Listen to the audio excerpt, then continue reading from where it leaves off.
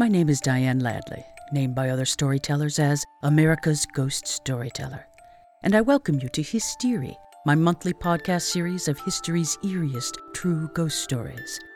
Before I begin, be sure to subscribe to Hysteria and rate and review this episode to help other haunted history fans find it. Hysteria is free, but if you'd like to help keep it going, click the links in the episode notes to give either a monthly sponsorship on patreon.com or a one-time donation on PayPal. For this is Hysteria. It's history of tiny footsteps in the dark. In the summer of 2009, I was invited to conduct a paranormal investigation on a house 2 towns over from mine.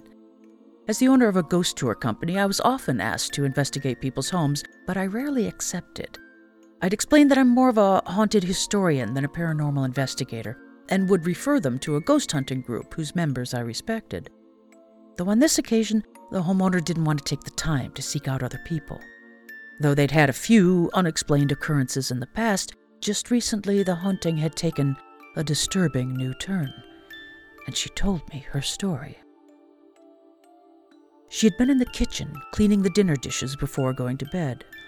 Her husband was away on business, and she was all alone in the big, rambling ranch-style home. At least, that's what she thought. As she turned off the water, she was startled to hear a baby's cry, clear and distinct, coming from the direction of the bedrooms. There hadn't been a baby in the house for years. As an older couple, all their children were grown and living out of state, but the sound was unmistakable. She felt the tiny hairs rise on the back of her neck and along her arms, and a cold grip of fear squeezed the breath in her lungs.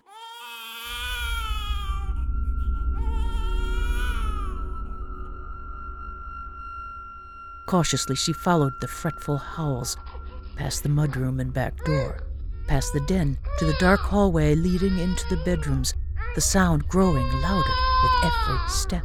Her thoughts were racing. What's a baby doing in here? Should she call the police? Her husband?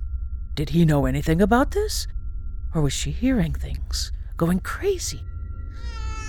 Tentatively, she poked her head around the corner into the hall, heart hammering in her chest. No, it was definitely not her imagination. The baby's cries were clearly coming from the unlit master bedroom at the end of the corridor. She tiptoed down the carpeted hall, step by slow step, until she stood in the doorway of the dark room. The wailing had subsided into unsettled whimpering, the sound immediate, otherworldly, and spine-chilling. Somehow, there was a baby crying in her bedroom. Heart pounding in her throat, she flicked on the light switch, and the baby's cry stopped instantly. The room was empty and utterly silent. She searched, hesitantly at first, then with increasing agitation, as her search revealed no baby and no logical explanation for what she had experienced that night. Over the ensuing weeks, she heard that ghostly baby's cry emanating from the master bedroom on several other occasions, one time even during the day. Her husband started hinting that maybe she should see a doctor.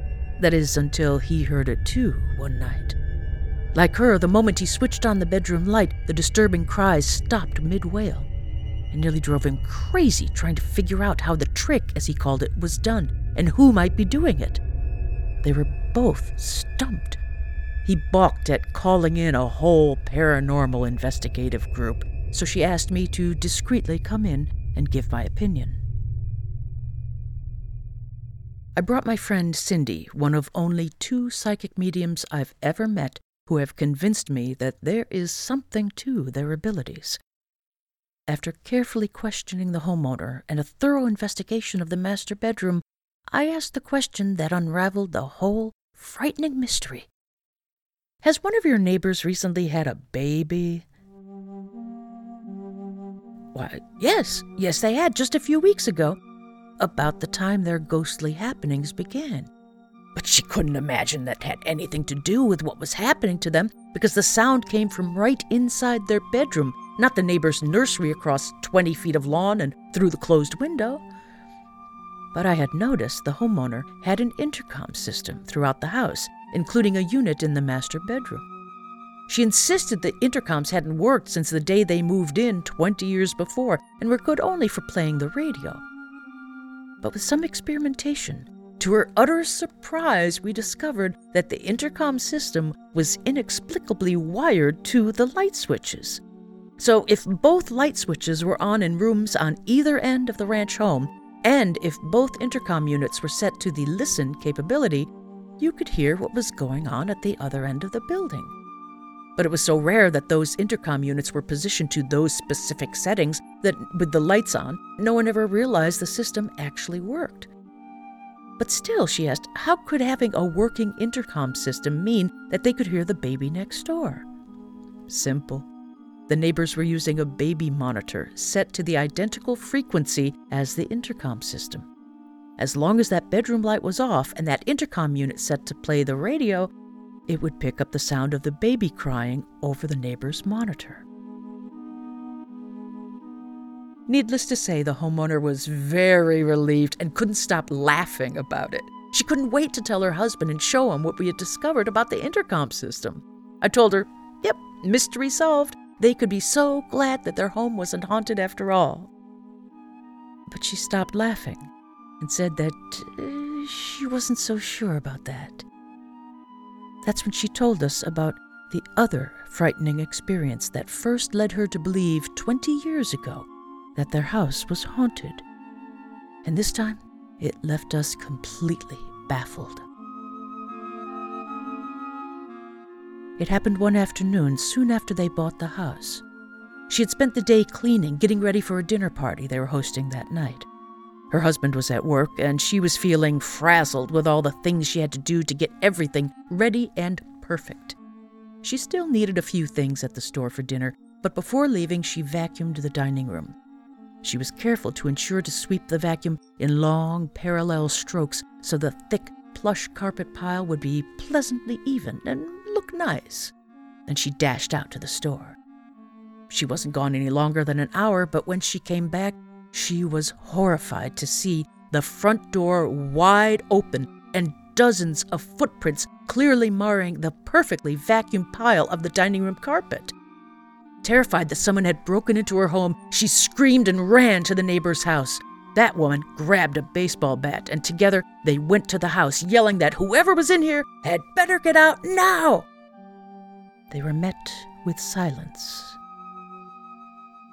Once they were both satisfied that no one was in the house, they took a closer look at the footprints in the plush, freshly vacuumed carpet. Some prints were of bare feet, others shod, but all of the footsteps were that of small children. Perhaps the front door had not been closed properly, and maybe the wind had thrown it open and neighborhood kids had run in and over the carpet. It must have been homeschooled kids because school hadn't been let out yet. It seemed pretty unlikely, but the only possible explanation. And then they noticed something very strange. All of the footprints were restricted to around and under the dining room table and chairs. There was a good 1.5 feet of untouched carpet all along the walls and the entrances. If the children had run in, why were there no footprints on the carpet between the front hallway and dining room, or in the doorway between the kitchen and dining room? Did all the children jump into the dining room from the front hall? But then they noticed something that took this mystery from the strange into the fully supernatural. On closer inspection, they found some of the children's footprints were beneath the chairs, with no hand or knee prints that would indicate they crawled under the low seats. Even weirder, 2 of the heavy dining room table legs and several of the chair legs were positioned squarely inside the footprints in the carpet. The only possible explanation for this evidence was if these small children had somehow moved out all of the heavy dining room furniture without leaving any tracks in that 1.5 foot strip of carpet leading into the front hall or kitchen, ran around for a while in the middle of the dining room, then moved the furniture back exactly where it had been before running out of the house.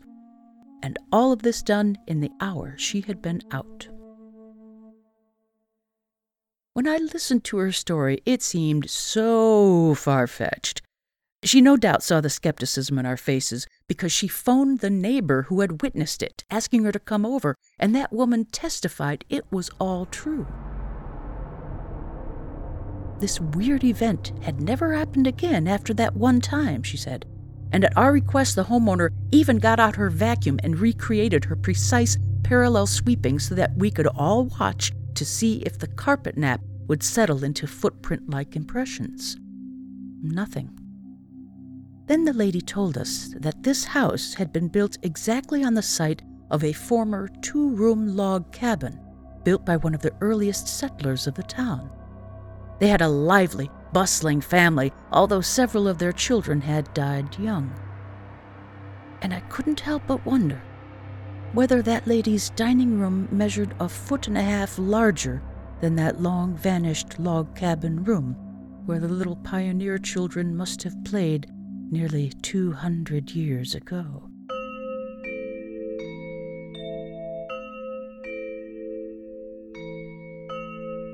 Ghost children.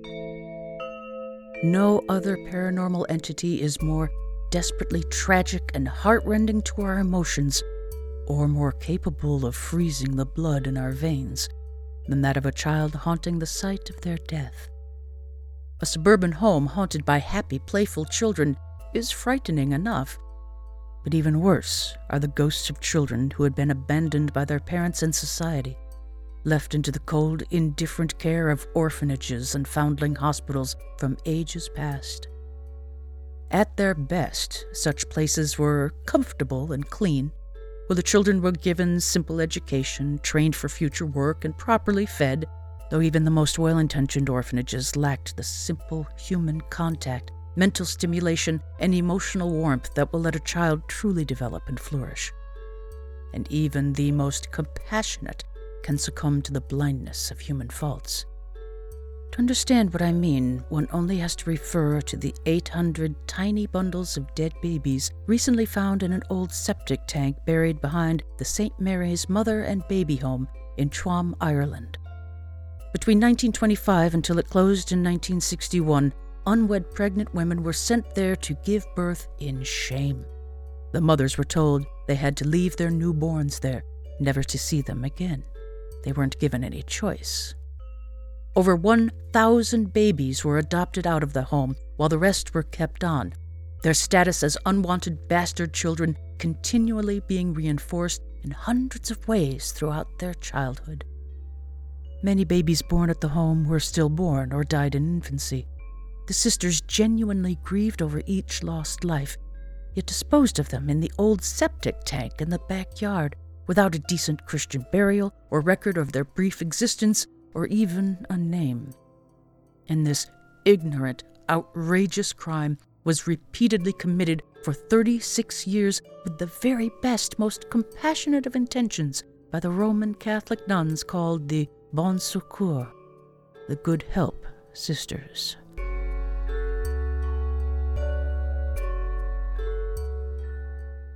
At their worst, orphanages throughout history were their own circle of hell, where more than half the children admitted each year would die within a few months, and hunger, brutal abuse, exploitation, and human trafficking were commonplace. Most orphanages fell somewhere in between the two, such as the St. John's Orphanage in a town called Goulburn in New South Wales, Australia. It was built in March 1912 to hold 100 boys between the ages of 5 to 16. However, during World War II, it housed over twice its maximum capacity, 250 boys. But the 2-story building only had 12 toilets, forcing the boys to urinate and defecate in hallways, stairwells, or wherever they could relieve themselves without getting caught and whipped for it. In its 66 years of operations, the orphanage took in 2,500 children, but only 4% were true orphans with no living parents. The rest were either child immigrants or cast-offs from poor or troubled families who couldn't afford to care for them. These parents would simply abandon their child at the door of St. John's, usually with a note pinned to their shirt and their pitiful belongings in a burlap sack. The sack would be quickly confiscated, replaced with a single set of clothes, minus underwear, that they would be required to wear night and day, washed only once a week. The boys at St. John's went barefoot in all kinds of weather and were provided a single pair of ill-fitting shoes only when they aged out of the orphanage at 16 or if they were adopted. Survivors of St. John's told stories of barbaric punishments, daily whippings, inedible scraps of food, icy cold showers in winter, a lack of medical care, even sexual abuse and rape by the caretaker, staff, and older boys. After the orphanage closed its doors in 1976, the building began the long, inexorable slide into decay, made worse by several fires over the past decades. Down the years, trespassers onto the creepy, abandoned, burnt-out property have reported hearing hair-raising sounds. The disembodied cries, screams, and howls of traumatized boys long dead. Thin, human-shaped shadows walk the halls at night, darting from room to room, then pausing to seemingly look back and stare at the intruders before vanishing into thin air.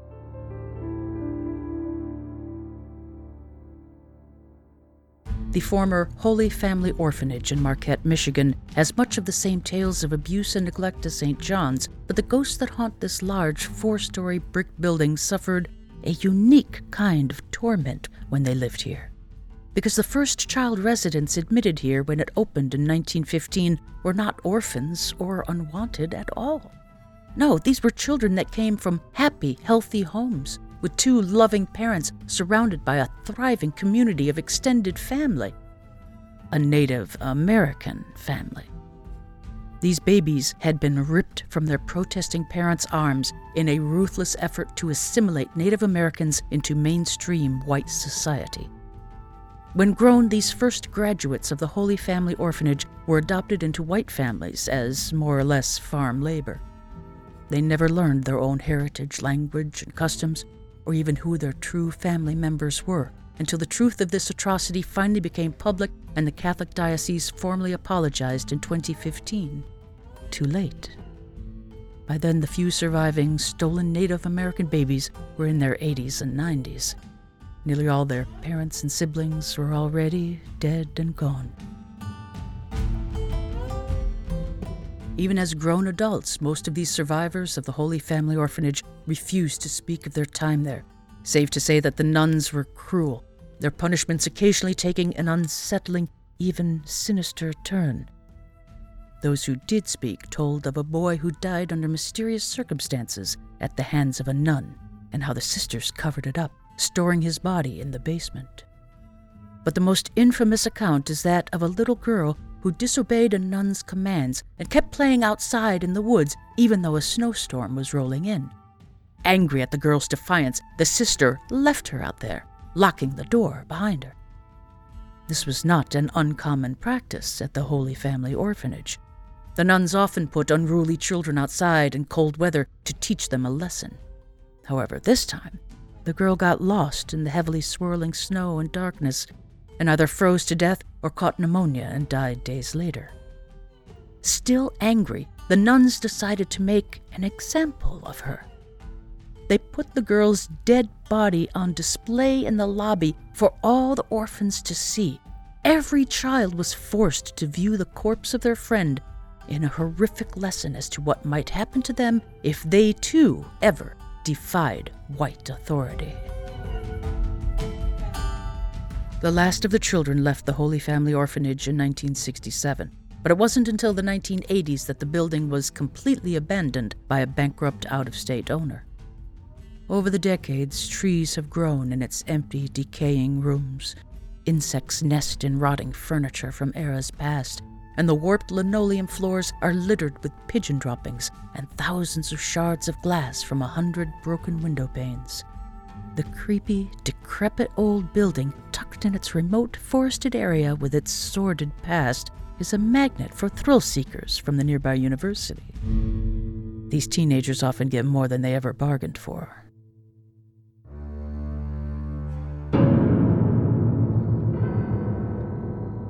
One woman reported sneaking in with friends late one night, only to run screaming from the building in terror when a rusty old baby carriage rolled across the floor toward them, propelled by invisible hands. A mysterious green light has been seen glowing around an antique medical table down in the basement where the body of the boy who mysteriously died had been hidden. Orbs of light flit and play in the halls after dark with no rational explanation for them. And in the old lobby, witnesses have reported freezing blasts of cold, a vomit-inducing stench of dead flesh, and the eerily directionless sound of children sobbing in fear. The lobby is where the orphans were forced to view their little friend's frozen corpse in a psychologically scarring lesson of racial dominance. Let's hope that these terrifying reports are only local legends, and that the former Holy Family Orphanage is not truly haunted, because in 2017, the building was bought and completely restored into apartments for the homeless of Michigan's Upper Peninsula. One wonders if these residents have ever heard these bone-chilling tales of ghostly orphan children. And if so, do they lie awake at night, listening for the pitter-patter of tiny footsteps in the dark?